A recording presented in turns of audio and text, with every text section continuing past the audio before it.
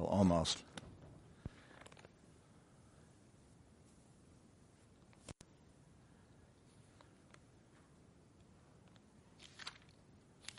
First John chapter 4, verses 7. I'm going to read all the way to verse 21 this morning. So I'm going to cover a very large passage, which particularly for me is a large passage. I like to zero in. And we may even look at this passage again next week.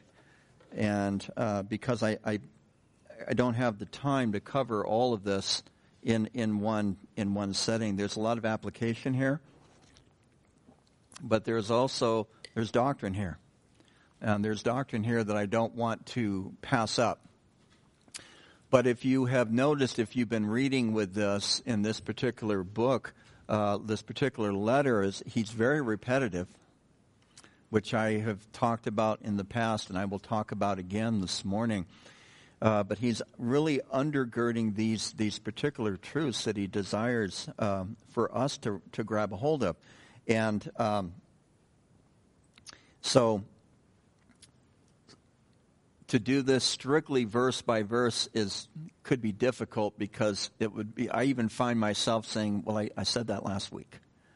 Now, it doesn't mean that we don't need to hear it again, but nonetheless, I want to keep the momentum going. Although this has really been a wonderful book, and to be able to teach through this, and I can't remember. It's been. I think I taught on this once when I was in Tahoe, so it's been a long, long time since I've taught through this book. Verse 7 says, "Beloved, let us love one another, for love is of God, and everyone who loves is born of God and knows God. He who does not love does not know God, for God is love. In this the love of God was manifested toward us, that God has sent his only begotten Son into the world, that we might live through him. In this is love, not that we loved God, but that he loved us. And he sent his Son to be the propitiation for our sins. Beloved, if God so loved us, we also ought to love one another. No one has seen God at any time. And if we love one another, God abides in us, and his love has been perfected in us. By this we know that we abide in him, and he in us, because he has given us his Spirit. And we have seen and testified that the Father has sent the Son as the Savior of the world. Whoever confesses that Jesus is the Son of God, God abides in him, and he in God. And we have known and believed the love that God has for us. God is love, and he who abides in him, he who abides in love, abides in God, and God in him. Love has been perfected among us in this, that we may have boldness in the day of judgment, because as he is, so are we in the world. 17 ought to be underlined. Actually, an incredible verse. There is no fear in love, but perfect love casts out fear, because fear involves torment. But he who fears has not been made perfect in love. We love him because he first loved us. If someone says, "I love God," and hates his brother, he is a liar. For he who does not love his brother whom he has seen, how can he love God whom he has not seen? And this commandment we have from him, that he who loves God must love his brother also. Father, we ask that you would speak to our hearts. Fill us with your Spirit, that we might receive from you. We thank you, Lord, for this wonderful time that we've had already just in worshiping you and coming to your table. We'd ask, Lord, that you would fill us up with the teaching of your word. Help us to hear. Lord, help me to hear from you and to address those things that you desire to impart to each of us this morning. We pray this in Jesus' name. And everyone said, amen. So sometimes I think you just got to sit with a passage, and you just got to sit and think about it for a while and read it a couple times. And, I'll sit and think about it, and I'll put on worship music and just think about that which I've read, and then sometimes even turn the music off because I get too lost in the music that I lose, I lose track of what I read, the chewing gum and walking at the same time that somebody mentioned earlier this morning. But and to go back and to refocus and to think about all it is, or all that is, that this particular letter is trying to impart to us. And this idea, the emphasis here is on love. The emphasis here is on love. And of course, with the emphasis being on love, the emphasis is also placed upon Christ. And this idea of knowing God through love, and the love of God being revealed by the work and that Jesus did in demonstrating his love toward us by dying on the cross for us and being the propitiation for us. Propitiation is a very, it's probably a $1.25 word, right? It's probably not a $500 word, but probably a $1.25 word. And if we have time, we might talk about that this morning. I've got it in my notes, but I think I might even just save that for next week and look at that a little bit more fully next time. But the thing is, in all these verses that I've read to you, did it not bring back some reminders of what we have already looked at in this particular letter? Boy, it did for me as I was reading it last week, reading it yesterday, even reading it to you this morning. It's like, yeah, we covered that. Yeah, we covered that. Yeah, we covered that. So why don't we just go ahead and close in prayer? No, I'm kidding. But I brought this up. I've been asking this question, and I've answered this question. But I think it's an important question that sometimes we spend time wrestling with and thinking through rather than jumping to the answer.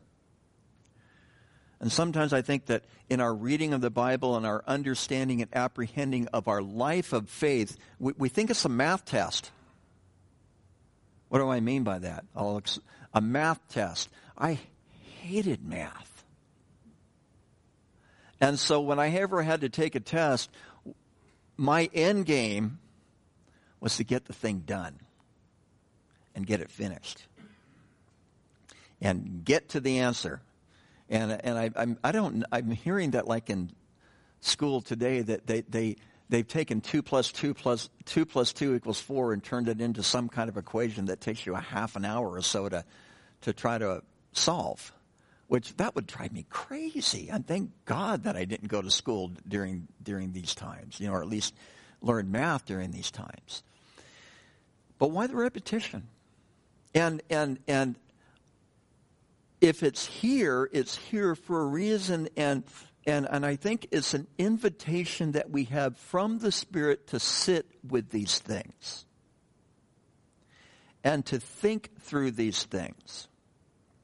I'll give you some more things to think about without necessarily wanting to even answer that question for you, because it's my opinion, and the belief is that when John wrote this letter, he wrote it to the church of Ephesus. He was an elder in the church in Ephesus during his latter years. And what's interesting about the church in Ephesus is that the church in Ephesus has 1, 2, 3, 4, 5, 6, 7 letters in the Bible that address that particular church. Ephesus, 1st and 2nd Timothy, 1st, 2nd, and 3rd John, and the book of Revelation. I might have miscounted there.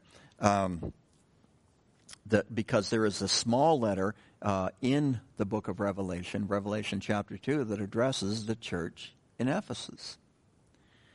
And one of the common themes that you see in these letters that were written to the leaders and then to the church in Ephesus is this common theme of love. In Ephesians chapter 1, verse 15, it says, after I heard of your faith in the Lord Jesus Christ and your love for the saints.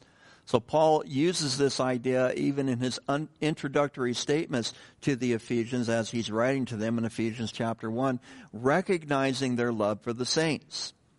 The word love is used 14 times in the book of Ephesians. All right, so it's a topic that Paul goes back to over and over again when he's writing Timothy, who is the pastor in Ephesus at the time that letter was written. He says to Timothy in 1 Timothy 1:5, now the purpose of the commandment is love from a pure heart, from a good conscience, and from a sincere faith. So he's telling Timothy, of course, for him to apply it personally, but also for him as the pastor to teach it to the congregation, that the purpose of the commandment is love from a pure heart. And what is interesting, though, is that when Jesus addresses the church in Ephesus in Revelation chapter 2, verse 4, what does he say to them? Nevertheless, I have this against you. Why?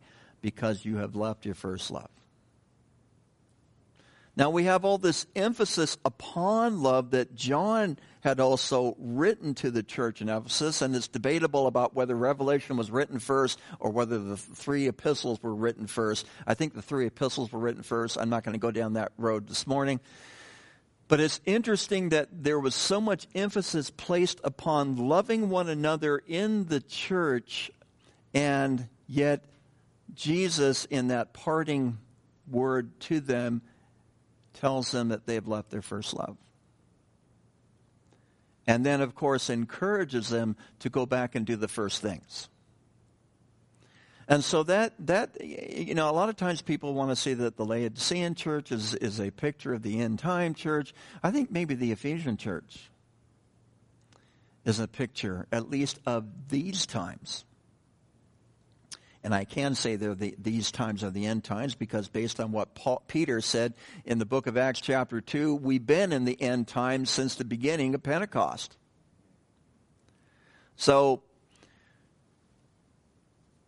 because we are a culture that is we're very divisive. We're very divisive.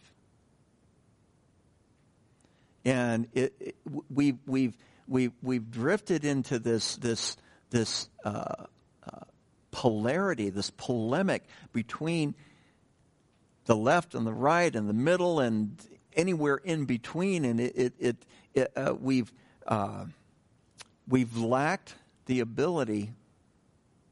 We've lacked the ability to have a good common sense of compromise, and that is in our culture. That has also drifted into the church.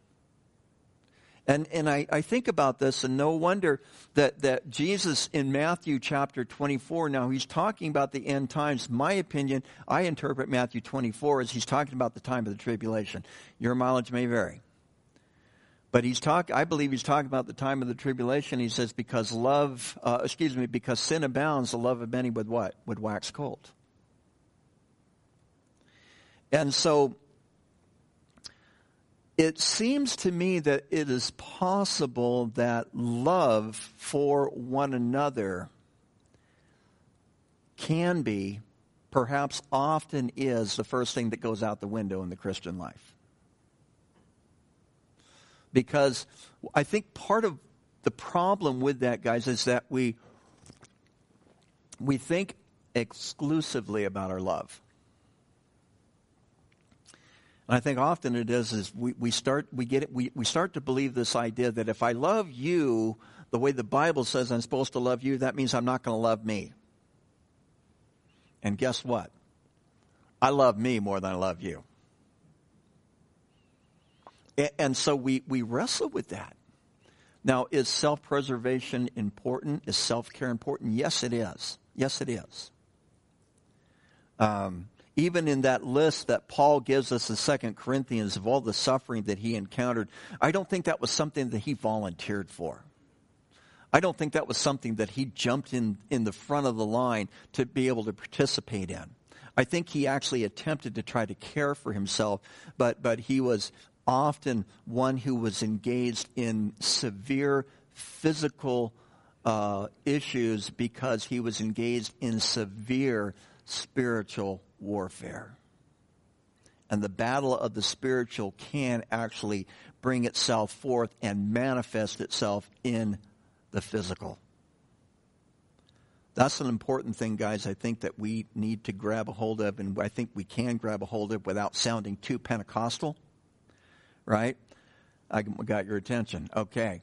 But I think we need to understand that the things that we receive in the spiritual are a means by which we are to live in the material and in the physical.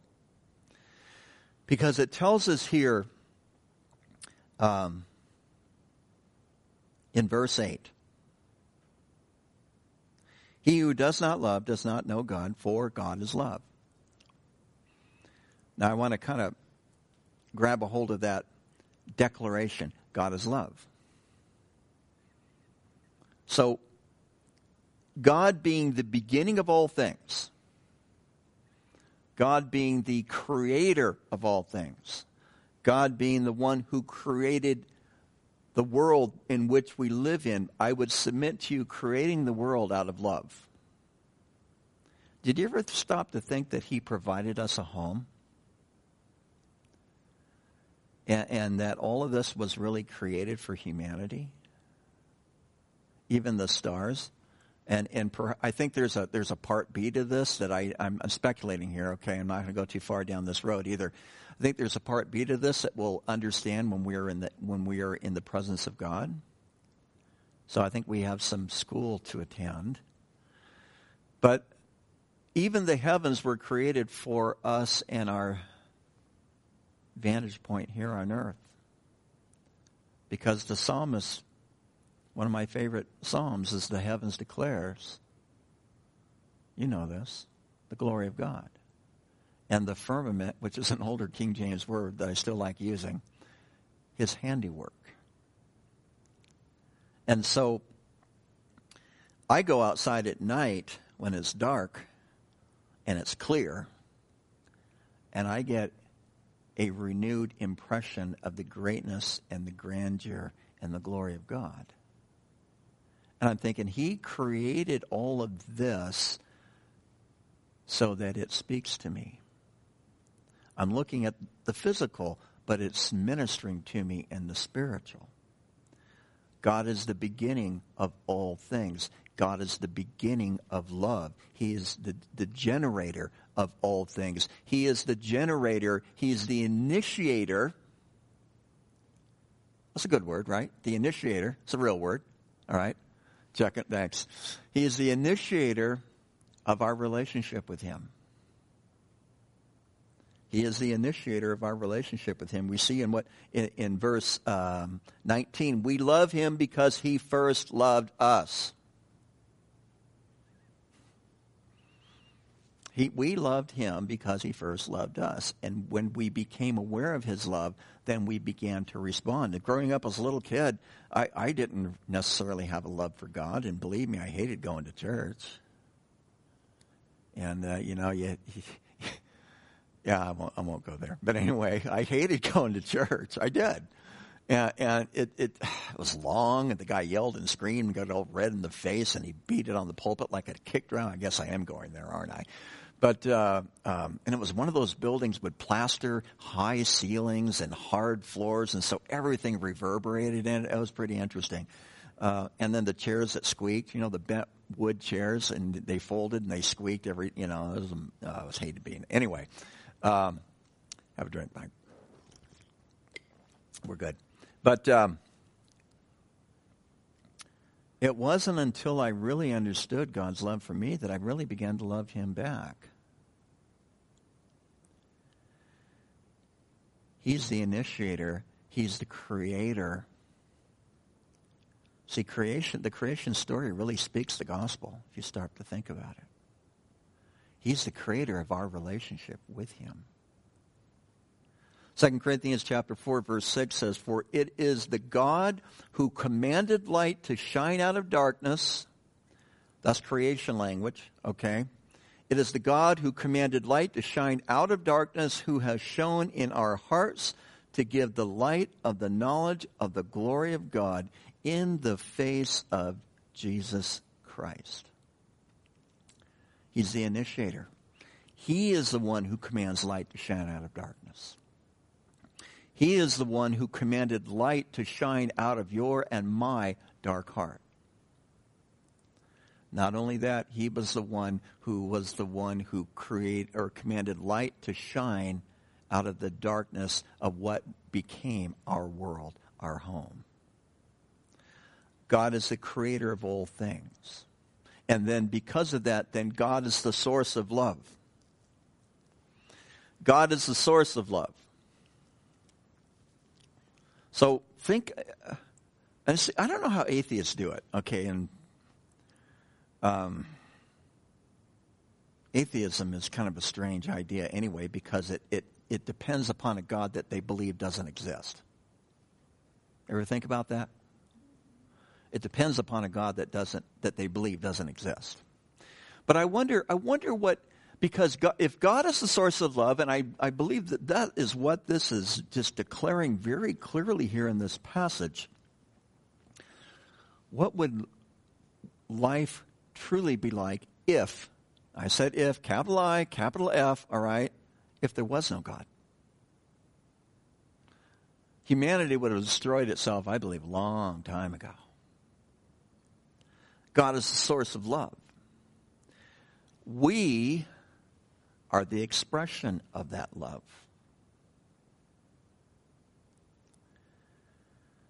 See, I don't believe that you can truly experience God's love without it having some type of an effect, some type of a change upon you.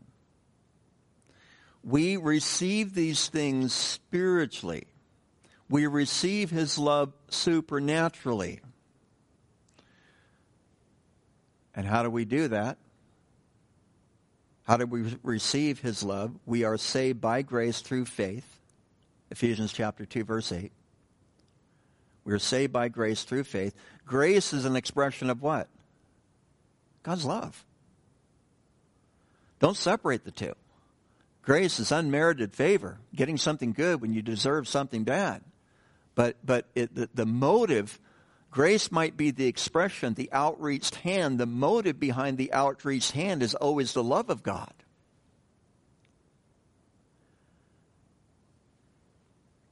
And it's God's supernatural, still small voice that spoke to our heart, that drew us in, the work of the Holy Spirit drawing us in, or else we would have never have become Christians. We wouldn't have got here on our own. Whether you want to believe that you were totally dead in your trespasses and sin, or whether you want to believe that there was a still small little fire of the Spirit of God that still resided in you, and I've given you two very distinct theological possibilities here, okay, which I'm not going to cover this morning.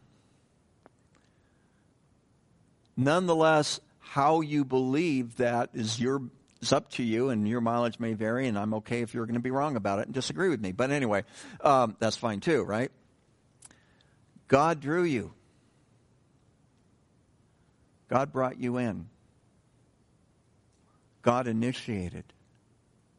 We love him because he first loved us. And one of my favorite verses, and I prayed it, part of it again this morning, God demonstrates his love toward us that while we were yet sinners. Now I'm not going to unpack this for you, but I want you to unpack this really quickly in your mind. What does it mean for you to be a sinner? Now think about what a dirty, rotten sinner you probably are.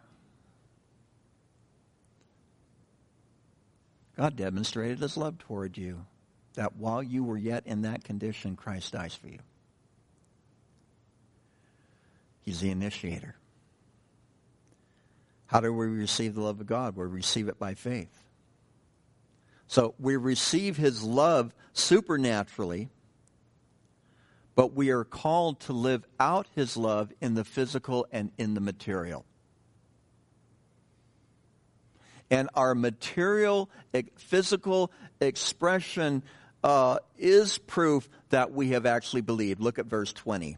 If someone says, I love God and hates his brother, he is a liar, for he who does not love his brother, whom he has seen, how can he love God whom he has not seen? There's a lot into that verse, but part of it is that John is injecting the question is if you can't live in a way that honors God in the physical and the material, have you truly even had a spiritual experience with God in the first place? Because God is the initiator. Because God is the source of love. Because he is the one who breathes the breath of his Spirit into our hearts. And there is a change supernaturally that takes place in us. Now, I understand, too, that there's that warring that's going on. We're always having that battle.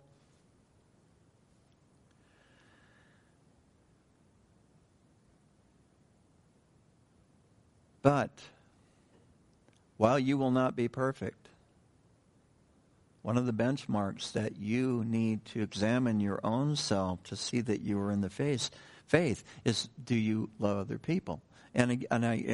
Without really getting deeply into this, and I've alluded to this and kind of spoken on this a few times before, we need to get a good understanding of what God's love truly means.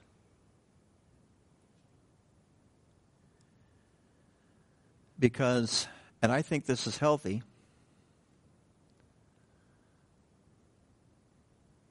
you do not love other people in the way that hopefully you love your spouse or your immediate family members.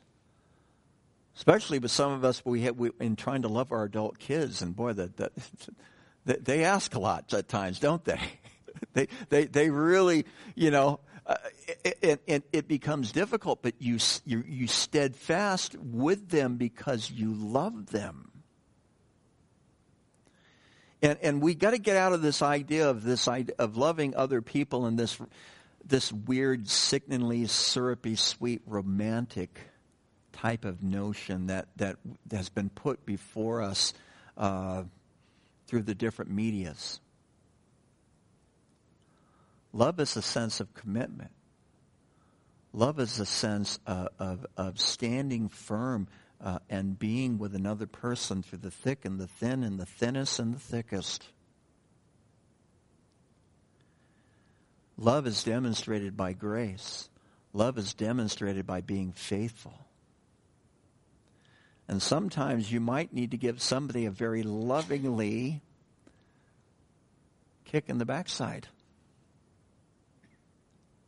And love is willing to take that risk.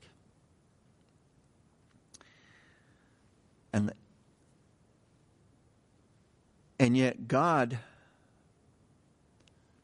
love, who is the source of love, God being the source of love, his love for us is so much greater, so much more powerful, so much more intense than I think often we even completely understand or comprehend. And if we really understood and experienced the love of God, it might change you as a person. Are you experiencing his love? I'm not going to explain that to you. I'm going to leave that for you.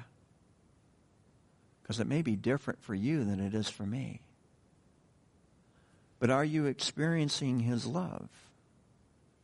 And that's the question I have to ask myself, because I've been a Christian for a long time now, and I remember I went for years, and I never really felt like I really loved God.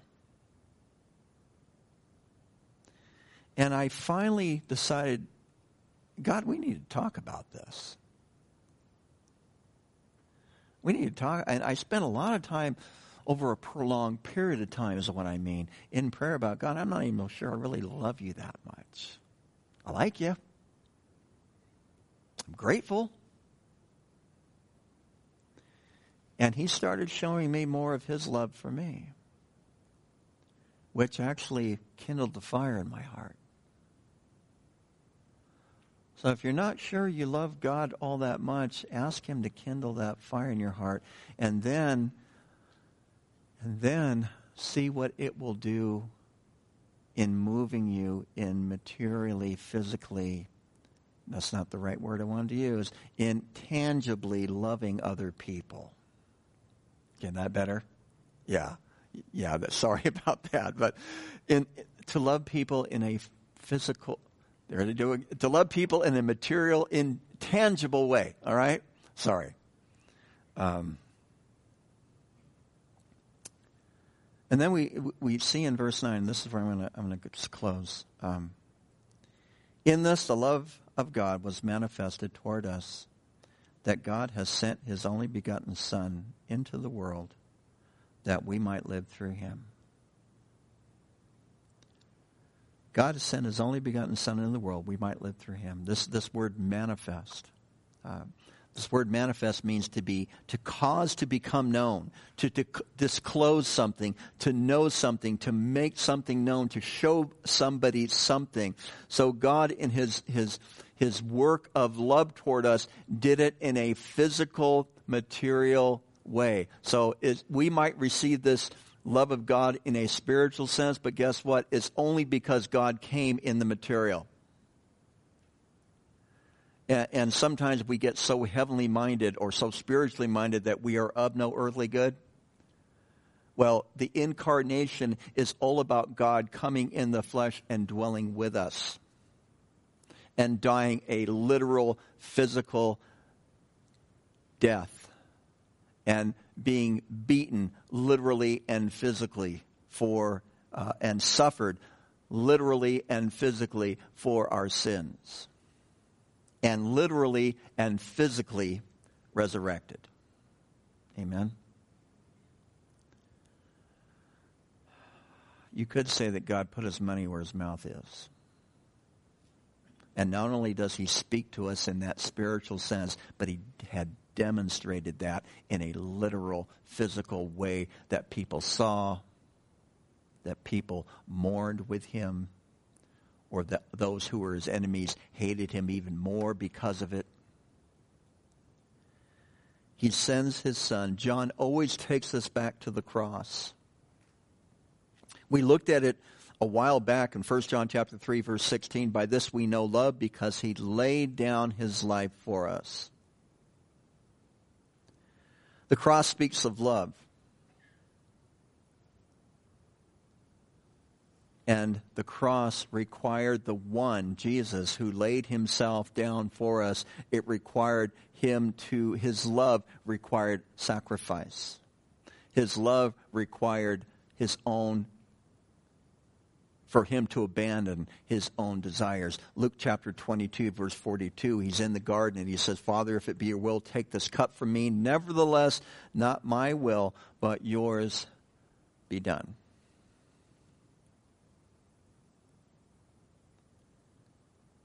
So he had that wrestle himself, had to abandon his own self-interest.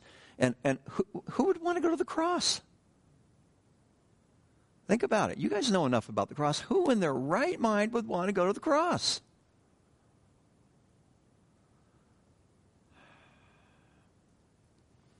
Not my will, but your will be done.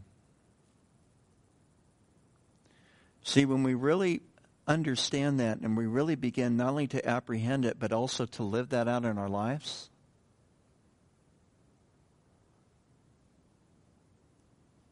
and I'm going to embellish it a little bit. And I pray, Lord, not my will that I would love to do, but your will, that what you would love for me to do, your will be done. See, because when I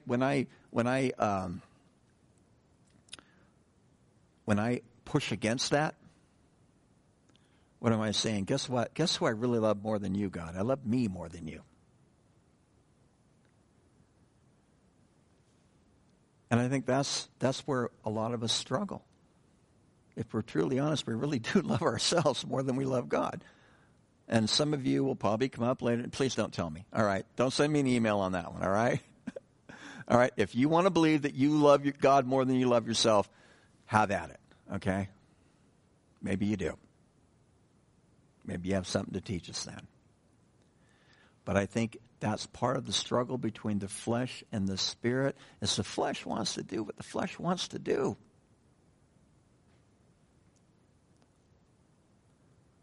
And sometimes loving God and therefore loving others is challenging. Right? Right? It's challenging. But I go back again, 2 Corinthians 4:6, I've already read it. It is God who commanded light to shine out of darkness, who has shown in our hearts to give us the light of the knowledge of the glory of God in the face of Jesus Christ. And so when things get hard, really that should be our prayer. Lord, shine your light in my dark heart.